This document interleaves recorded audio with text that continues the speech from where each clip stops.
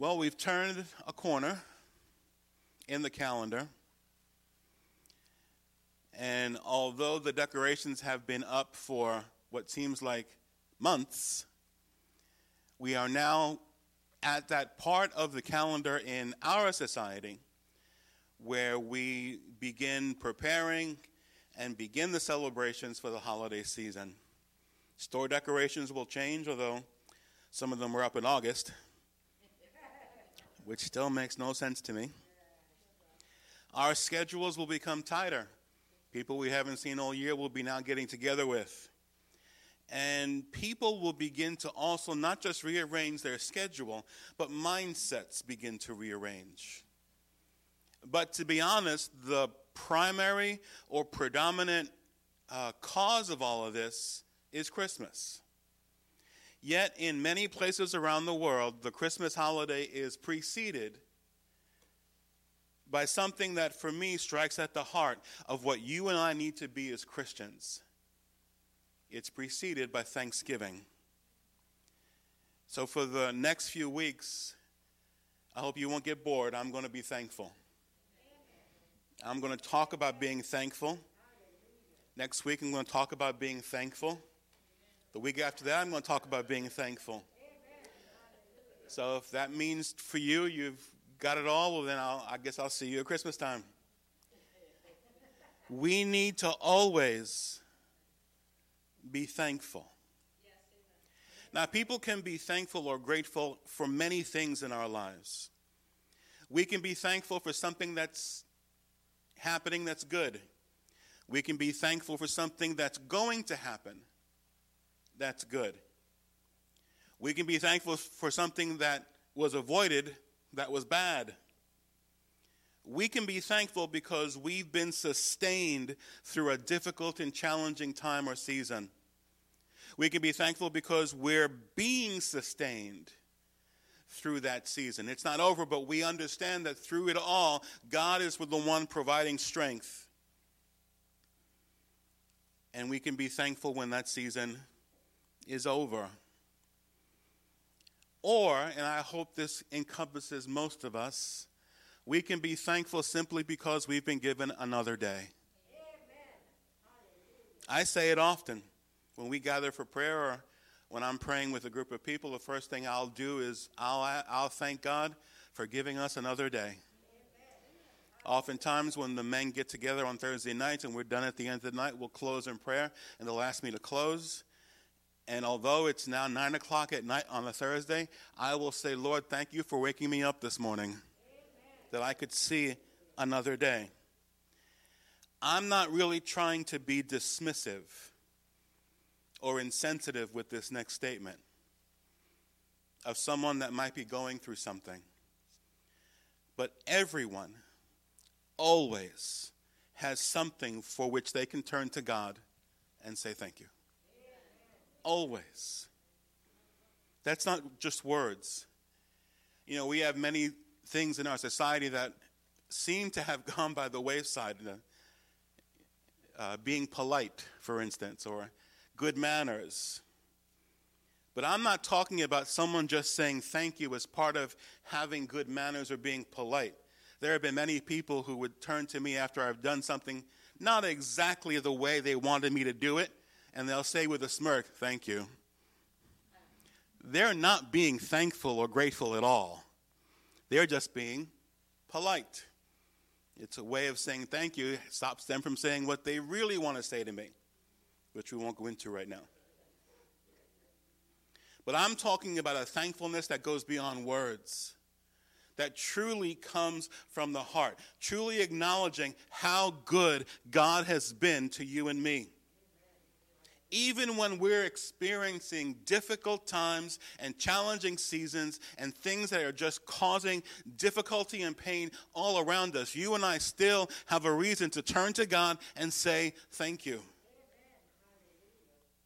So no surprise, leading up to Thanksgiving for the next few weeks, I want to be speaking about being thankful. And today, I want to turn my focus to 3 different passages in the Gospels and see different times where Jesus said, thank you. Figure that's a good place to start. First, Jesus is thankful for what he has. Matthew chapter 15, I'll begin reading in verse number 35. So he commanded the multitude to sit down on the ground. And he took the 7 loaves and the fish and gave thanks, broke them and gave them to his disciples, and his disciples gave to the multitude, so that they all ate and were filled, and they took up 7 large baskets full of fragments that were left. Now this is a familiar story, the miracle that he performed in feeding the 5,000. Now before feeding the crowd, before turning to the inequity of how much food and how much people was there, before being the source of the miracle that he knew he was going to perform, Jesus turns to his Father and says, thank you. And I'm drawing right from what the words say. He's saying thankful for what is in his hands, which is clearly not enough to address what's going on. Now, he knew what he was going to do, but he also knew what he did, and the power that was within him came from his heavenly Father. He knew that the grain that created that bread came from God. He knew that the wheat that came from the grain and that was touched by sunshine, that sunshine was provided by Almighty God. He knew that the wheat was also rained upon to make it grow, and that came from Almighty God. It still amazes me how we can take so many of the very simple things of life for granted, realizing that God provides so much in your life and mine for which we need to be thankful. Church, he gave you life. I'll say it again. He gave you life.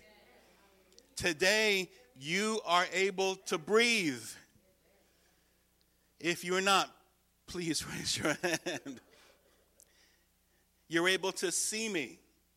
You're able to hear me. Now, we all may have our associated health issues. But if we're looking to address health issues, the healthiest place your body, your mind, your soul, your spirit can ever be is, rather than focusing on what you don't have, focus on what God has provided and has put in your hands. All that the disciples could see is what they didn't have. And how many of us know people, and how many of us have been people like that, who only can see what we don't have? That's all they could see. All the disciples could see was what wasn't there. So before multiplying it, so before making it clear there was a reason because of the miracle, that there was a reason to be thankful, Jesus gave thanks first, just for what he had. We live in such a never satisfied culture. We could give everything to someone and they'll still want more. We have so much and yet seldom know peace or contentment because of the provision God has made. Some think that being thankful to God is outdated. Some think that being thankful to their Maker doesn't make sense today. A godly farmer was asked to dine with a well-known business gentleman who was well off. While there, he asked a blessing, the farmer, at a table as he was accustomed to doing at home. His host said jeeringly, "That's old-fashioned. It's not customary nowadays for well-educated people to pray before they eat." The farmer responded that with him it was customary, but that some of those on his farm never prayed over their food. "Ah, then," said the businessman, "they are sensible and enlightened. Who are they?" "My pigs. They never pray before they eat." I love that. We thank God for the simple things. We thank God for what we have. But Pastor, all I can see is what I don't. Then let's have God adjust our eyesight, because we've been given so much. I can remember clearly when I went to Indonesia back in the year 2000. I was gone for a little over a month, and I first spent a week in the Philippines, in a very poor area of the Philippines, the town of Cebu, and then spent 3 weeks in Jakarta, Indonesia. In both places, I had never known or seen such abject poverty, and yet had never experienced such gratitude. Now, the challenging part of it is they were so grateful for anything. They were so grateful for everything. I returned from that trip Thanksgiving Eve, right at the height of the holiday season in New York. So I remember in the church that I was a part of at the time, if anyone were to have come up the aisle for prayer about what they weren't able to provide their kids going into the holidays, I freely admit the sensitivity level in me was not very high, because all I could see is all that we have, all that God has given, all that God has provided. Yeah, but I want to be able to do more. But let's thank God for what he has done in our lives now. I pray, and I will pray, and be thankful for what God has given me. Now, I would love for God to be able to completely heal my back. That's what I'm praying for, and I'm praying for that. But as both my sons have connected the dots, connected the fact that the length of time I can stand preaching is connected to how my back feels. So I can stand for about 25 minutes or so. God heals my back, I'll be able to stand for a whole lot longer. So you pray for what, and be thankful for what you have. And be careful for what you pray for. We need to be thankful, and we live in such an ungrateful society that's always wanting more. And I fear it's coming to the church. We're always not happy with who's here. Would I love for to come in and the building to be filled? Sure. I'm thankful for every single one of you. You're my church family. You're my brothers and sisters. We come together in unity to give God praise. We need to be thankful. Jesus was thankful for what he had in his hands. He didn't wait until it multiplied before he expressed gratitude. Turn to John chapter 11.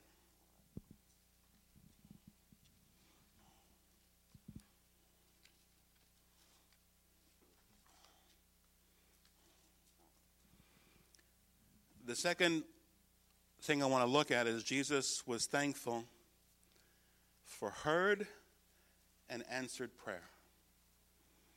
John chapter 11, I'll begin reading in verse number 38. Then Jesus, again groaning in himself, came to the tomb. It was a cave, and a stone lay against it. Jesus said, "Take away the stone." Martha, the sister of him who was dead, said to him, "Lord, by this time there is a stench, for he has been dead 4 days." Jesus said to her, "Did I not say to you that if you would believe, you would see the glory of God?" Then they took away the stone from the place where the dead man was lying.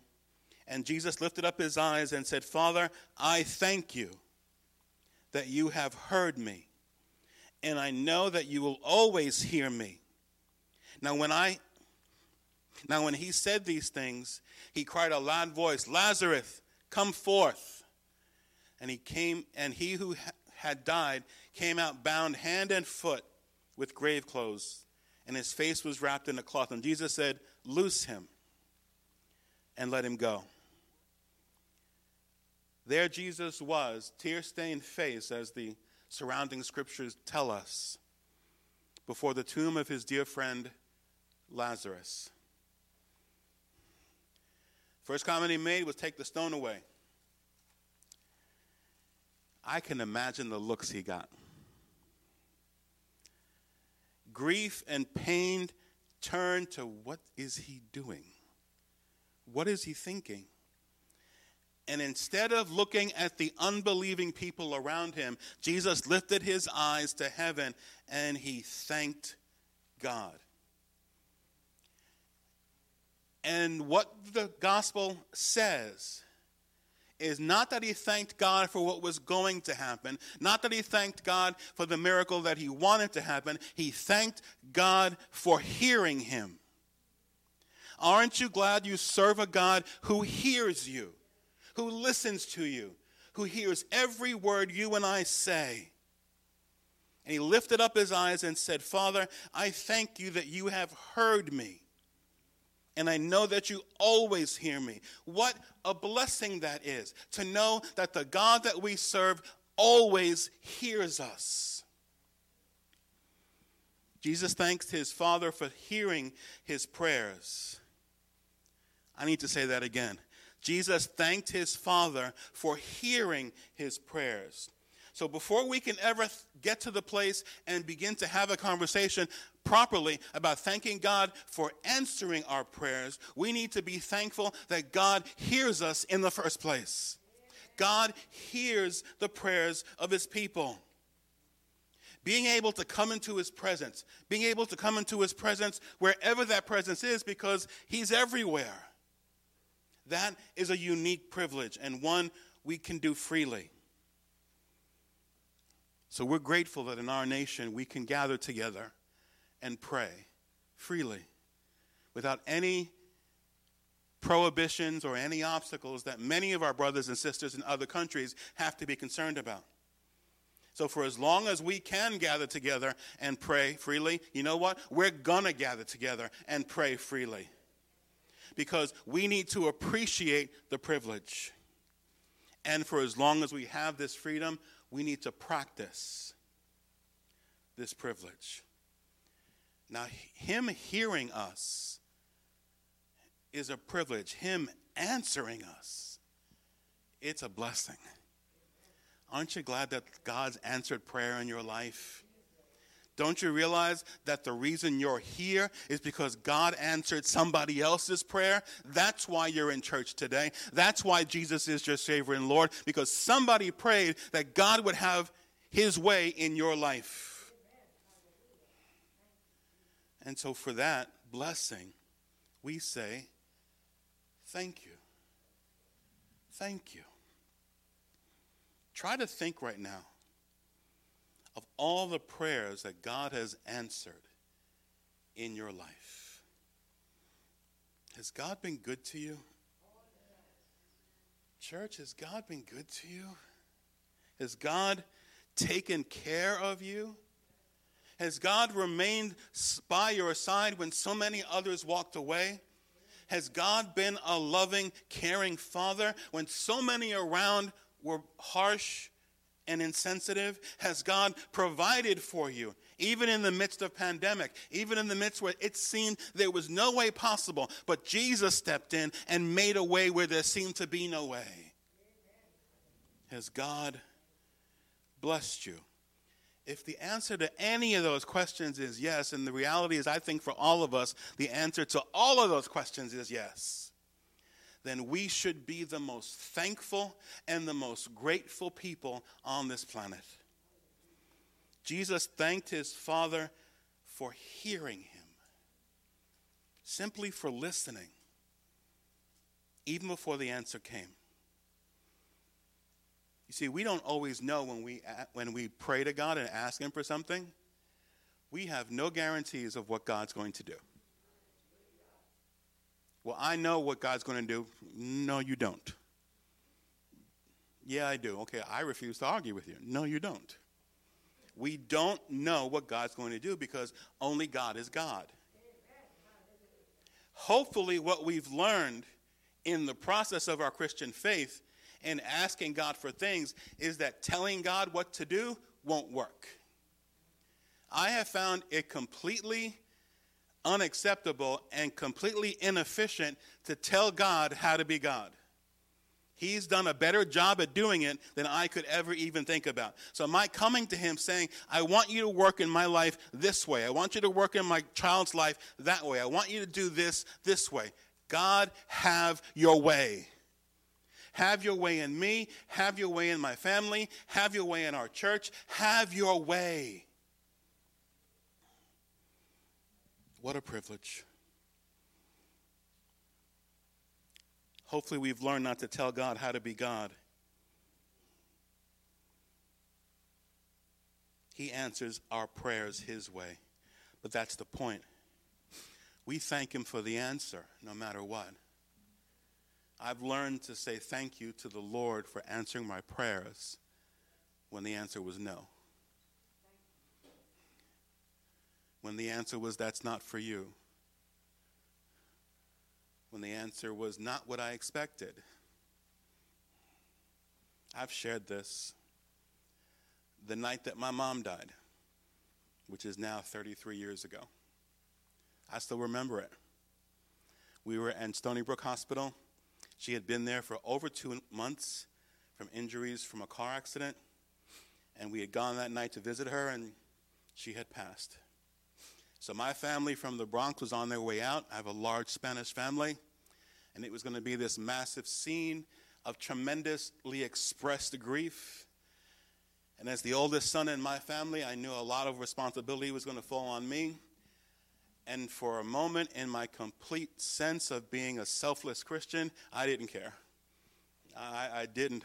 I just was being completely self-centered. And I said many things in the elevator down from her floor that night.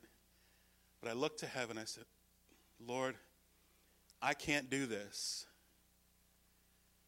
Let somebody else do this. I can't do it. I just kept saying, floor after floor, I can't do this. And the Lord answered me right there.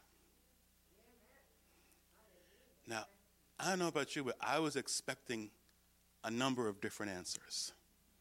Like, that's okay. I'll take care of it. All I got as an answer when I kept saying, I can't do this, was, I disagree. Yes, you can do this. Because greater is he that is in you than he that is in the world. Because I can do all things, even things I don't want to do, through Christ who gives me strength. So sometimes I've had to learn to thank God when the answer was no. When the answer changed me, not the situation. While on a short-term missions trip, a pastor was leading a worship service at a leper colony on the island of Tobago. A woman who had been facing away from the pulpit turned around, and it was a difficult sight, the most difficult he'd ever seen. The woman's nose and ears were nearly gone, and she lifted a fingerless hand in the air and asked the pastor, would it be okay if we sang, Count Your Blessings?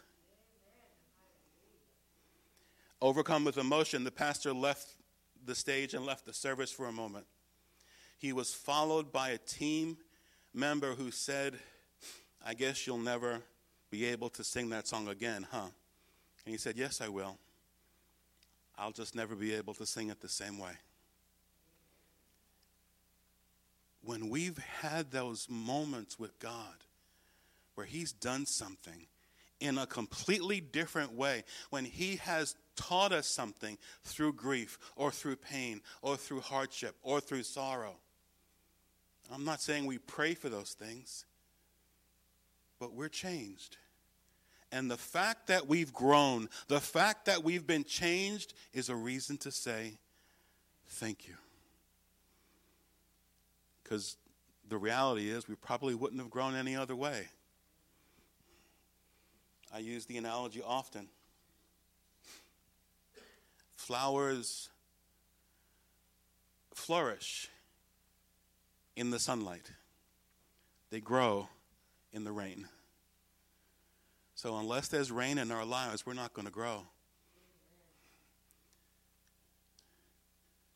And all of us, I think, have had some rain. Now, I would prefer just a little rain shower I'm not down with the hurricanes that have come into my life. But as we sang, he's a good, good Father. And that's all I need to know. This last example is a tough one, but it ties into what we're going to be doing today as we celebrate communion. Turn to Luke chapter 22. The third thing, Jesus thanked his Father as he headed to the cross.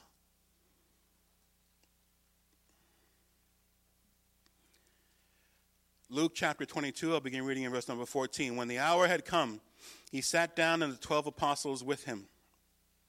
Then he said to them, with fervent desire, I have desired to eat this Passover with you before I suffer. For I say to you, I will no longer eat of it until it is fulfilled in the kingdom of God. Then he took the cup and gave thanks and said, take this and divide it among you.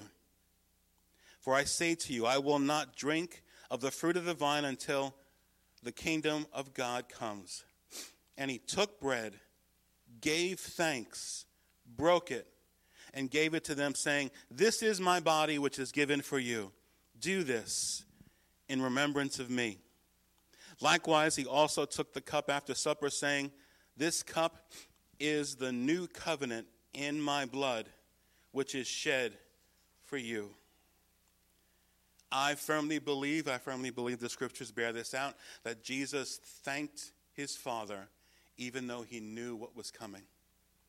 He knew the torture that was coming. He knew the abandonment that was about to happen. He knew that was coming. Otherwise, the scene in the Garden of Gethsemane doesn't make sense. Now, we don't often associate a thankful heart with heading into bad times, heading into something. Jesus knew what was coming. He knew that those closest to him were about to run and abandon him. He knew the ridicule that was coming. He knew the beating and the torture he was about to sustain. He knew the sensation of his Father for the first time in his existence turning his face away. All because he was bearing your sin and mine. And with all of that on the horizon, our Savior still, before any of it started, turned to God and said, thank you. In fact, he did it twice, for the bread and for the wine. Ultimately, Jesus is thankful for the solution that God had provided, which was his sacrifice. I don't get ungrateful people in general. I just don't get them. It's one thing if you're in a place where someone is hurting or someone is grieving or going through a long extended period or ordeal and they have a challenge focusing on God's goodness. But the plain reality remains. On your worst day, in your worst nightmare, you and I have something to be thankful for. Jesus died for your sins. He died so that you would not have to pay a penalty that you were never going to be able to pay anyway. He died to wipe the slate clean. And he rose to give you and I a power that makes the abundant life he promised something that's attainable. So in thinking about all this, all of us, it would be a healthy thing to surround ourselves with grateful people. Thankful people, they tend to be the best to be around. That tends to rub off. When you're constantly around grumpy people, that tends to rub off. So let's be around thankful people. Let's be thankful people. Let's not be the grumpy people that rub off on other people. Let's remember, if I can't find anything else, Jesus died for me, and he was thankful to do it. He looked into history and saw your face and mine and said, I'm going to die for their sins. I'm going to wipe the slate clean. And in the meal right before, he said thanks. He gave thanks. So many, when we gather together on Thanksgiving Day, are going to come together with family and friends, and we're going to express gratitude, and it is right to do so. Parents, express gratitude for your children. Children, express gratitude for your parents. Now, I know sometimes you can look at your parents or look at your children, and you're not feeling really grateful, are you? I know it doesn't happen in this church. It's the church down the street. But there are people this Thanksgiving who are going to be completely alone. Or they've got family, but will not be able to be with them for one reason or another. Don't we have so much to be thankful for? And even if the situation and the circumstances and the logistics of life prevent you from being with all of the people you want to be with and having the celebration that you envision in your mind that would match one of those Thomas Kincaid pictures, each of us can sit at a table with a plate of food in front of us and thank Jesus for being there. Because Jesus will always be there. He will always be there. That's what dying on a cross does. It links us together. We are his. Always. When I think of the cross, when I think of what we're going to celebrate in moments in communion, we always have something to be thankful for. And I think we should say thank you as often as we can. Hopefully on your way in today, you got one of these.